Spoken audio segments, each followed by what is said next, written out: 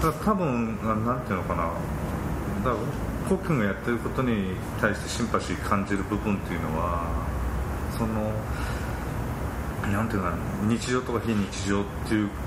単純な構図ではなくて、多分日常にある中のノイズに多分気になってるんじゃないかなっていう自分なりの見方してるんだよね。で自分もそうだから、例えばその汚れとかそのガムテープの跡とか、そのなんていうのかな、その日常の中の一部かもしれないんだけど、その中にあるもっとなんていうのかな、その騒音の部分っていうか、綺麗ではないんだけども、なんていうのかな、そこにフォーカスしてそれを反復させることによって、そのなんていうのかな、新しいコンポジションを作ってるっていう感覚なのかなとは思うんだけども、分かんないけど、自分はでもそういう意識が少しあるのね。っていうのは、例えば普通の、まあそれはジョン・ケージとかにもつながってくるかもしれない、と思うんだけども、結局普通のノイズ、例えばそのガラス叩く音とかドアが閉まる音とか、その日常的にある音なんだけど、でも日常それ、まあ、日常で生活しててそれもう逆に意識はしないぐらいのノイズだと思うんだよね、もうなんていうのかな、当たり前になっちゃう、当たり前の雑音があると思うんだけど、でも雑音っていうのはそのままだったら雑音なんだけど、雑音が意思を持つときに音楽になるっていう考え方だと思うんだよね。だからジョン・ケージはそう言ってるんだけど、結局、まあ、ジョン・ケージが言ってたのは他の、まあ、ノイズのミュージシャンが言ってたのかもしれないんだけども、その日常にノイズはありふれてるんだけど、でもノイズっていうのは意思を持たないわけじゃない。まあそうですね、方向性がないわけです。そうそうそう。でもそれノイズが意思を持った時というか、だからそれは作る人がもう一回ノイズを再現した時に、そのノイズに意思が出てくるわけじゃない。ああそうですね、何かにまあ何かにっていうか、まあ何かに見えてくる。そうそう、だから結局は意思があるから今までのノイズとは違うわけじゃない。そうですね。例えばまあそのドアがバタンって閉まる音は普通にあるわけだけど、それをもう一回再現というか、そのままの音ではなくて、その意識化させる。そうそう、その作る、もう一回そのドアがバタンと閉まる音を音として作り出すとしたら、そこにはその同じ音に聞こえても完璧に意思が違うわけです。そうですね。だからそれを反復させていくことによって音楽になる可能性が、そうですね、っていうか音楽になるはずなんだよね、だからそこで結局はなんていうの、普通のノイズとは違う、なんていうのか、意思を持ったノイズが出てくるんじゃないかなと自分では思うんだよね、だから汚れだとかそのガムテープだとかそういうのっていうのは日常のノイズだと思ってて、それを反復させることによってある程度そのなんていうの、ちゃんとコンポジションができるんじゃないかっていう気持ちが あるんだけど、どうなんだろうなんか僕の場合はそのなんか反復っていうよりはなんかその保存っていうか、その例えばなんでもいいけど、なんか例えばワインのグラスを掴んで飲むでもいいけど、なんかそれを行為としてやってる時にはまあ、無意識に、手を動かしてるわけじゃないですか。でもそれを、まあ、ある映像に撮るなりしてで保存してもう一回見ると、その時は無意識であったことが、さっきその母さんが言ってたみたいなその意思を持つ、意思を持たせる、意思を持ったように見えるわけで、そのことによってなんかこう見えて、まあ、それまで見えなかったことが見えるようになると思うんだよね。でなんかまあ、その扉がバタンって閉まる音でもいいんですけど、その普段は聞き流してた音がもう一回じゃあこれから扉がバタンってなります聞いてくださいって言ってバタンってやったら、それは多分それまで自分が聞き流してたバタンって音とは違うようにもちろん聞こえるわけですよね。だからなんかその状態を多分映像ってメディアは保存できるので、それを保存して、繰り返し見ることができるっていうか、でそれを保存して見ることによってなんかそれまで見えなかったものっていうか、見えてたんだけど気づいてなかったことっていうか、なんかそれを見せられたらいいなと思ってるんですよ。ということは、あれだよね、結局なんて言葉でしたらいいんだろう、無意識じゃなくてあれちょっとお酒が回ってきたそうですかあれだけど、まあでもその意識化っていうなんか目に見えるようにするっていうか、分かるようにするっていうか、近くの扉が、そうですね、近くのその扉というか意識のチャンネルが変わってくるっていうところだよね。なんかたださっき言ってたかどうかちょっと僕も忘れてきたんだけどなんていうか全くだから知らないことをしたいわけじゃないんですよ、全くなんていうか反対側のことっていうか、全くどこにもないことをなんか新しく開発するってわけではなくて、すでに知ってることだけど気づいてないことって多分すごいたくさんあるはずなので、なんかでも例えばそのガムテープの話毎回だけど、カズさんのガムテープ見るとガムテープって厚さあるんだって当たり前なんだけど気づくじゃないですか。でそれが明らかに本物のガムテープに見えるんだけど、それがやっぱ本物じゃないから、なんかなんていうのかな、なんかよりリアルに思えるっていうか、でそれを自分が次にガムテープ見た時にそれをまた確認しちゃったりするんですよね。こうだ、ガムテープこんな感じだったっていうの、なんかその感覚はすごい自分がやりたいと、自分が自分の作品の中で僕が自分の作品の中でやりたいと思ってることとすごい近いなと思って。いやでも自分もそういうふうに取れる瞬間が多いかなと思ってるんだよね。っていうのは例えばの話で話それるかもしれないけど、だからそれはアートが必要か必要じゃないかっていうところにまた話戻っていくのかもしれないんだけども、結局普通の生活の中でその意識が変わるようなことがあればいいんだけども、日常っていうのは日常でなかなかありがたみがない部分もあるじゃない。そうですね、例えば道歩いててコンクリートの割れ目からさ、花が咲いてて、それ見てすごいなんていうのかな、意識が変わることがあればいいんだけどもなかなか現実そうですね、そこに気づいて、今まで見えてた景色が変わることも少ないわけじゃない。そうですね。だから下手したらアートはそれできる可能性もあるかもしれないのかなっていうところだと思うんだよね。だから今まで見てたものがまた違う視点で見れるようになる可能性、見れる機会を与えられるというか与えてくれる可能性があってほしいなっていうとこだと思うんだよそうですね、必ずしも僕の作品がそうかっていうとなかなかあれだけど、でもそこを僕も目指してはいるんですね。あってほしいなってあってほしいなって思いながら作ってますけどなかなか難しいですよね。でも実際僕は作品をいろんな人の作品を見ることが好きなので、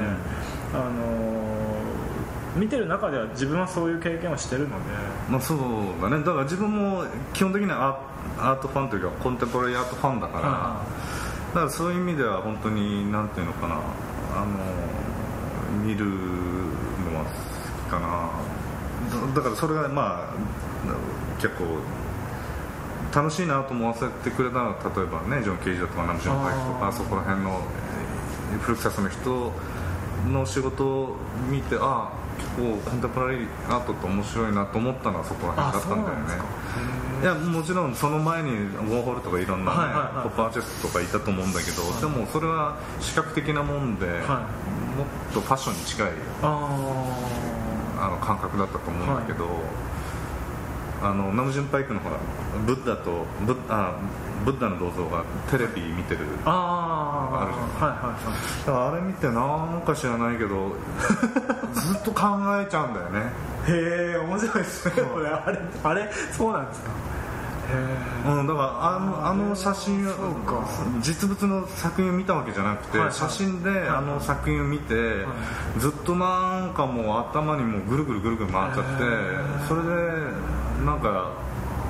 不思議な作品ですよね。なんかそのなんていうのかな、ずっとエネルギーの交換が行われているような感じがして、そのイメージだけでもなんていうのかな、すごいいいのか悪いのかっていうことよりも、なんか知らないけど気になってしょうがない作品だったんだよねだからそういうなんかその否定と肯定を常に繰り返すようなものを作りたいっていうのはすごい思ったかな、あれ見て。それでまだできてないんだけど、もちろんねそこまでいけないかもしれないんだけど、なんか知らないけど気になってしょうがない作品だけどね。僕なんかナムジュンパイクだとバイオリンをなんか糸で、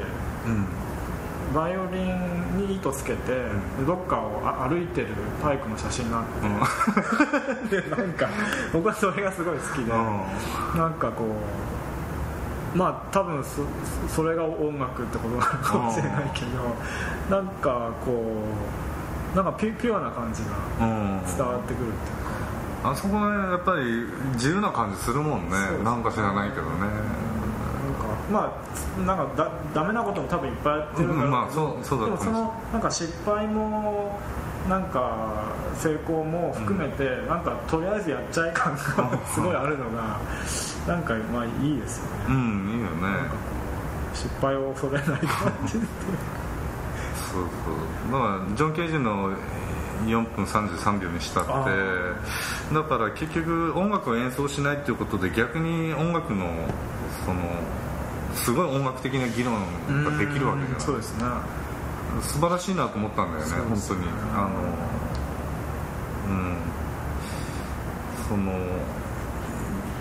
正反対のことをやることによって完璧に議論を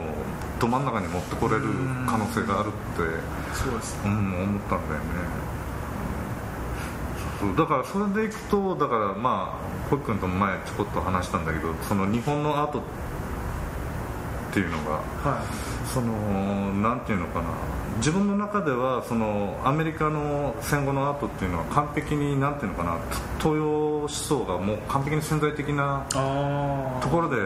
入り込んでると思うんだよね。だからその日本でもっとコンテンポラリーコンセプシャルな作品が出てきてもおかしくないんじゃないかと思うのはそこら辺なんだよね。だからそれを逆になんていうのかな、その西洋の流れを追ってしまうと完璧に見失ってしまうっていうか、到底なんていうの、たどり着かない可能性があると思うんだよね。だから、もうちょっとなんていうか日本的なそのものを勉強した方がいいと。いや、日本的なことを勉強っていうか、勉強した方がいいっていうのとはまたちょっと、でもそうかな、なんかその今の話でそうだなと思うのは、なんかやっぱりどうしても日本の中では、視覚的なものの方が、なんていうか優位な感じがするんですね。でそれに対するそのなんかまあ、反発としてコンセプチュアルなものを取り上げるっていう、なんかだからどうしても視覚的なものが優位であって、それに反動的な態度としてコンセプチュアルなものを評価っていう感じがあるから、なんかもうちょっと一体でもいいんじゃないかな、一体っていうか多分なんだろう、ジョセフ・コステスとか見ても明らかになんていうかこう美学的ななんか判断っていうか、なんか書体は必ず選ばれてるし、なんか作りが綺麗だったりとか、コンセプトだけじゃないわけですよ、いくつかの、まあ、コンセプチュアルアートってレーベル貼っちゃうとどうしてもその側面だけを見てしまうけど、でも実はいくつか別々のなんていうか側面があって、それが一つの作品の中に、まあ、一体になってるっていうのが作品だから、どんな作品でもコンセプチュアルだし、どんな作品でもビジュアルなものだと思うんですけど、でもやっぱりなんかとりあえずコンセプチュアルって言っとけばいいっていうのと一緒で、多分なんとなくの雰囲気ですけど、僕はもう東京離れちゃったから、もしかするともう全然変わってるかもしれないけど僕が感じてギリギリこっちに来る前に今年の、3月か2009年の3月ぐらいまでに感じてたのは、日本国内的にもなんとなくそういうコンセプチュアルなものに興味が全体的に興味が向かってる感じはしたんですよ、だけど今度はなんていうかコンセプチュアルでありゃいいみたいな方にもし行っちゃうんだとしたら、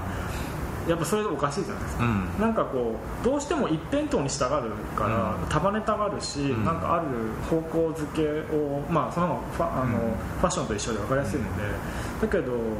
そうするとやっぱりどうしてもこぼれ落ちるものが出てきちゃうっていうか、確かにね。だからなんかもう少し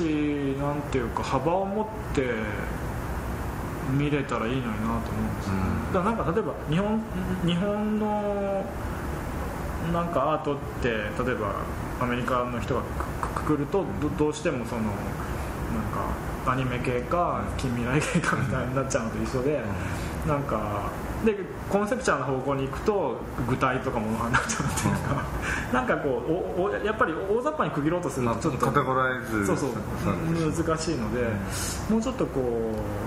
緩やかにしてくれるといいかなとは思うんですよね。そうだから結局戦後アメリカ美術っていうと、まあ、アメリカで起きた文芸というか文学的な運動っていうのはビートしかないんだよね。だからビートっていうのは完璧に東洋思想、まあそれはインドとかいろんな中国の思想も入ってるけども、でも本当に広がったっていうのはやっぱり日本の禅思想がすごい、まあ、いいとこ取りされて、まあ、その修行の代わりにドラッグで近道行ったんだと思うんだけどもでもやっぱりそこがベースになってると自分が思うっていうか、自分がやっぱり惹かれ、それはなんでジョン・ケージに惹かれるのか知らなかったんだけども、まあ、無意識でというか、でもやっぱり結局東洋思想っていう、まあ、東洋思想っていう言い方よりはもうやっぱりはっきり、まあ、日本の禅の思想っていう方がいいかもしれないんだけども、それがベースになってたから受けられやすかだと思うんだよね。だからそれがもう完璧にもうジョン・ケージといえば、まあもうアーティストのアーティストだと思うから、やっぱりそこから枝分かれしてると思うから、まあ、そういう意味で言ったらもう、まあ、ジョン・ケージの前にまあ、そのビートの作家たちだよね、まあ、ジャック・ケラーだとか、そういう人たちはもう完璧に日本の禅思想にね入り込んで、まあ、そこからまたアメリカのアーティストっていうのも影響を受けてるわけだから、潜在意識の中にも入ってるんじゃないかなと思うから、逆にそれがある程度アメリカ戦後美術というかにもう刷り込まれてるんだったら、その西洋中心、そのアメリカのアートヒストリーというか、ヨーロッパのアートヒストリーでもいいんだけど、今もそのアメリカ戦後のアートが基本的には主流だから、そうですね、そういうことにして、だからそこだけを追ってしまうと到達できないんじゃないかなっていう感じもしちゃうんだよね。別になんていうの、なんていうのかな、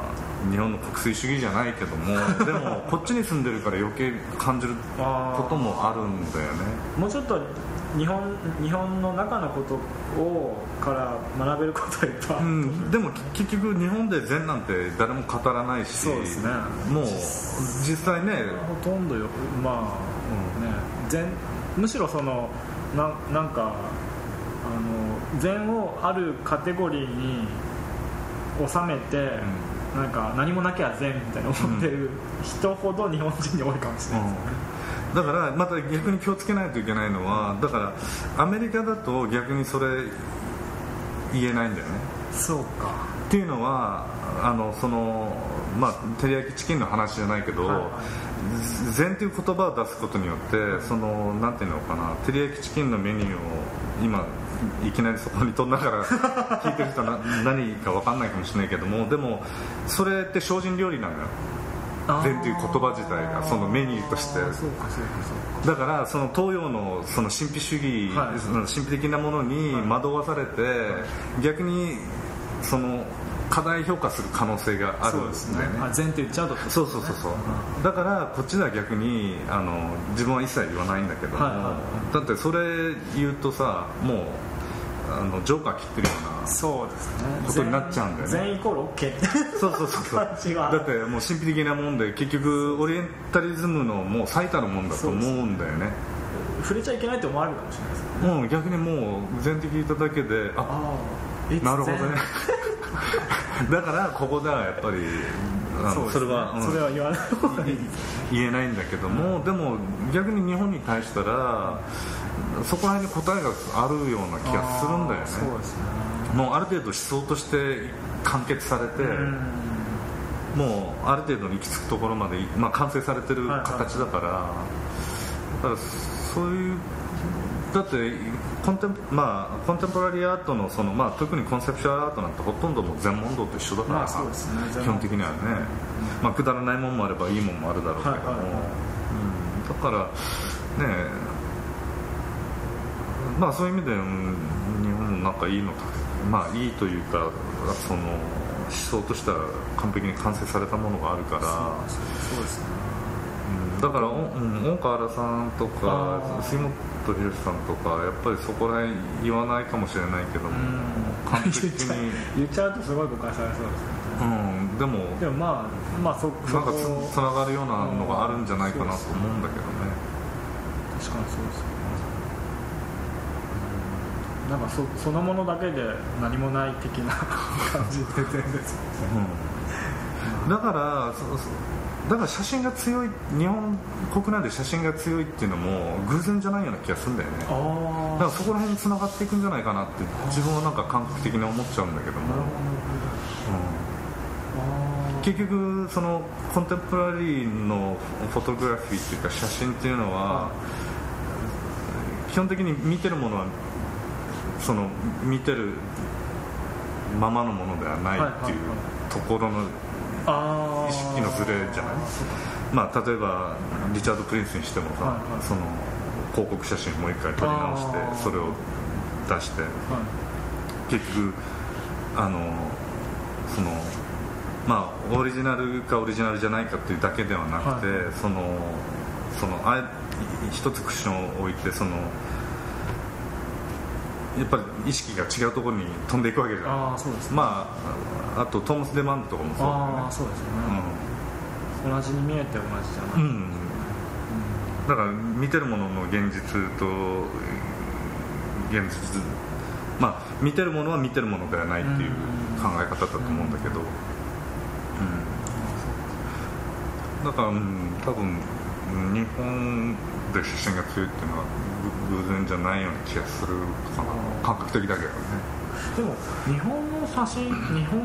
ちょっと区切りなんか大雑把すぎちゃうんですけど、でもなんかもうちょっと雰囲気的なものが多いような気がするんですよ。だからそのなんかトーマス・デ・マンド的な、トーマス・デ・マンドは、まあ、写真家というよりはやっぱり彫刻っていうか、まあ、コンテンポラリーなアーティストって感じですよね、でもやっぱり日本の中にはどうしてもその写真っていうジャンルのなんか、まあ、こっちもそうかもしれないけど、そのある強いなんていうかジャンル性があるので、そこの中でまあ、やっぱりそのさっきの展覧会を前提にするっていうのと一緒で、写真っていうのをまず前提にして始まっちゃうと、まあ、それで突き抜けられる人もいると思うんですけど、そこの中にどうしてもとどまってしまう人が多くなっちゃうというか、でそこを出ていこうとするときにちょっとなんか変なことになる場合がインスタレーション的なことやってみたり、会場に音楽流してみるとか、なんかそのなんか変な感じになっちゃう時があるんですよね。だけど多分でもまあその例えば杉本さんとかやっぱりアメリカにいたからなんじゃないですか、ね、そうか、大川さんもこっちだもんね。そうですね、2人とも日本にいながらっていうのはなかなか誰かいるのかな。まあ誰だろうな、畠山さんとかもそうでしょ。畠山直哉さん大好きなさ、もしかするとそういう感じが、まあ、あんまりいないですよね。そうか。じゃあ誰かっていうとなんかあんまり思うそうだね、日本ほどそのなんていうのかな、ある程度宗教的なこととまあ、日常に入り込んでるからそこまで意識しないのかもしれないけども、あまり意識しないもんね。そうですね、でもさっきちょっと言った照り焼きチキンのこれ結構前になんか言ってくれて、なるほどなって思ったんですけど、あれですよね、照り焼きチキン、まあ日本でも逆輸入であるけど、でもあんまり食べないですよね、日本まあね、甘ったるいタレだからね、甘辛いというか。でもこっちだと日本料理っていうとタレが、照り焼きチキンのタレが必ず塗ってあってなんていうか日本食じゃないですよね。そうだね、照り焼きビーフ、照り焼きサーモンとかでも全部ソースだからねでもなんかなんだっ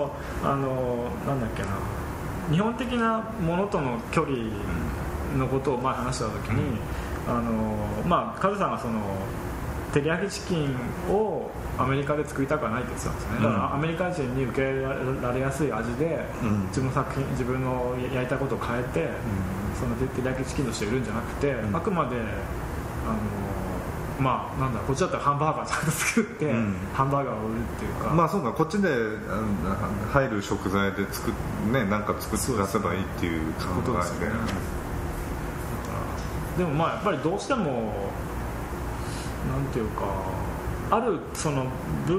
文化的な背景が強い国っていうのはどうしてもそれを使いたがりますよね、なんか特に日本とかは使える素材がたくさんあるから、それをどうしても自分の作品の中に入れて、で照り焼きチキンとして海外に、まあそうだね、まあアイデンティティと日本のビジュアル的なというか、ある程度なんていうのかな、サインというかアイコンというか、そうですね、分かりやすい記号を入れて、やっぱりなんていうのかな、それは多分外に目がというか意識が向いてるからそうなると思うんだけど、でそれを日本に持って帰ると日本人は食べれないっていうか、そうきっと分かんないけど、でも例えば僕は前も言ってましたけど、村上隆さんは違うと思うんですよね。村上さんはちゃんと日本食を、きっちりとしたなんか照り焼きチキンじゃなくて、なんかお寿司かなんかわかんないけどちゃんとこっちで握ってる感じがします。いや、村上さんは多分日本に一度帰って、日本人の口に合うような照り焼きのソースを使ったんだと思うんだよね。それで日本でも通用するものをもう一回こっちに持ってきたんじゃないかなと思うんだよね。やっぱりアニメとかそういうなんていうのかな、記号性があるものだからここにとどまってそれしなかったっていうのはすごいやっぱり良かったというか、ちゃんとしてるんじゃないかなと思うんだよね。最終的にっていうか日本にもちゃんと目が向いてるっていうか。そうだね。だから多分ドメスティックの問題として一度その日本の中に合うように作り変えてるから良かったんだと思うんだよね。ただでもなんていうのかな、あれあんまり好きじゃないんですか、村上さん。いや初期の作品というかそうだね、結構何年ぐらいで2000年前後ぐらいのはすごい好きかな。最近のはちょっと分からないけど、僕は最近はちょっと見てないですけど、あんまりというかだるまとかの全然あんまり興味ないといえば興味ないんだけど、なんていうのかな、何話すとしたの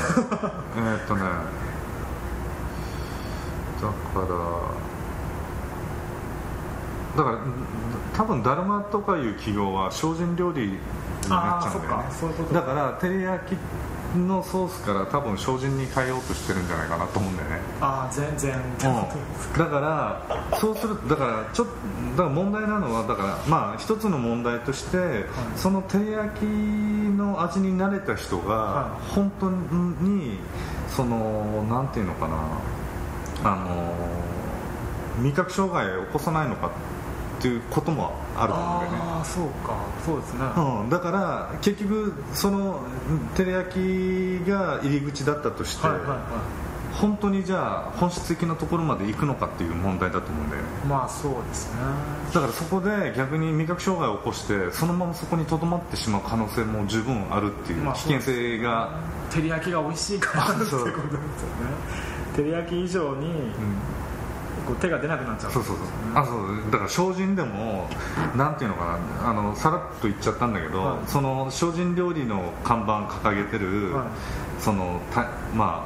きいトレンディーなレストランがサンフランシスコにあったんだよね。そうなんですか。それでそこで食ったらひどかったんだよね。そうなんだ。精進料理じゃなかった。それでだからアイデアは精進なんだけど、だから結局さっきから精進って言ってるのも、結局看板を変えてるだけで、照り焼きに飽きた人に出す別の照り焼きの進化版というか、そこからちょこっと先に進んだのが精進なんだよね。そうだからその精進の看板を掲げたとしても、それは結局はオリエンタリズムを引き継いでることにしかならないっていうことなんだよね。なる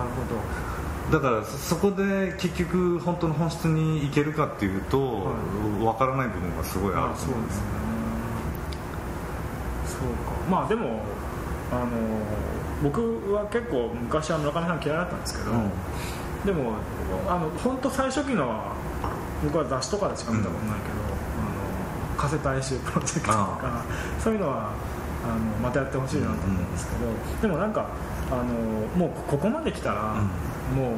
う照り焼きでも精進でもいいので、最後までやってほしいなと。もうそのなんていうかオリエンタリズムを引き受けて、やっぱりそれやる人がいないと、裾野が広がらないということは絶対あるから、だからやっぱり素晴らしいのはインフラの整備してるっていうやっぱ考え方だと思うんだよね。やっぱりその中にはその味覚障害を起こしてそこにとどまる人もいるけども、いやこれ違うんじゃないかって考える人ももちろんいるわけで、やっぱりそこにその照り焼きだとか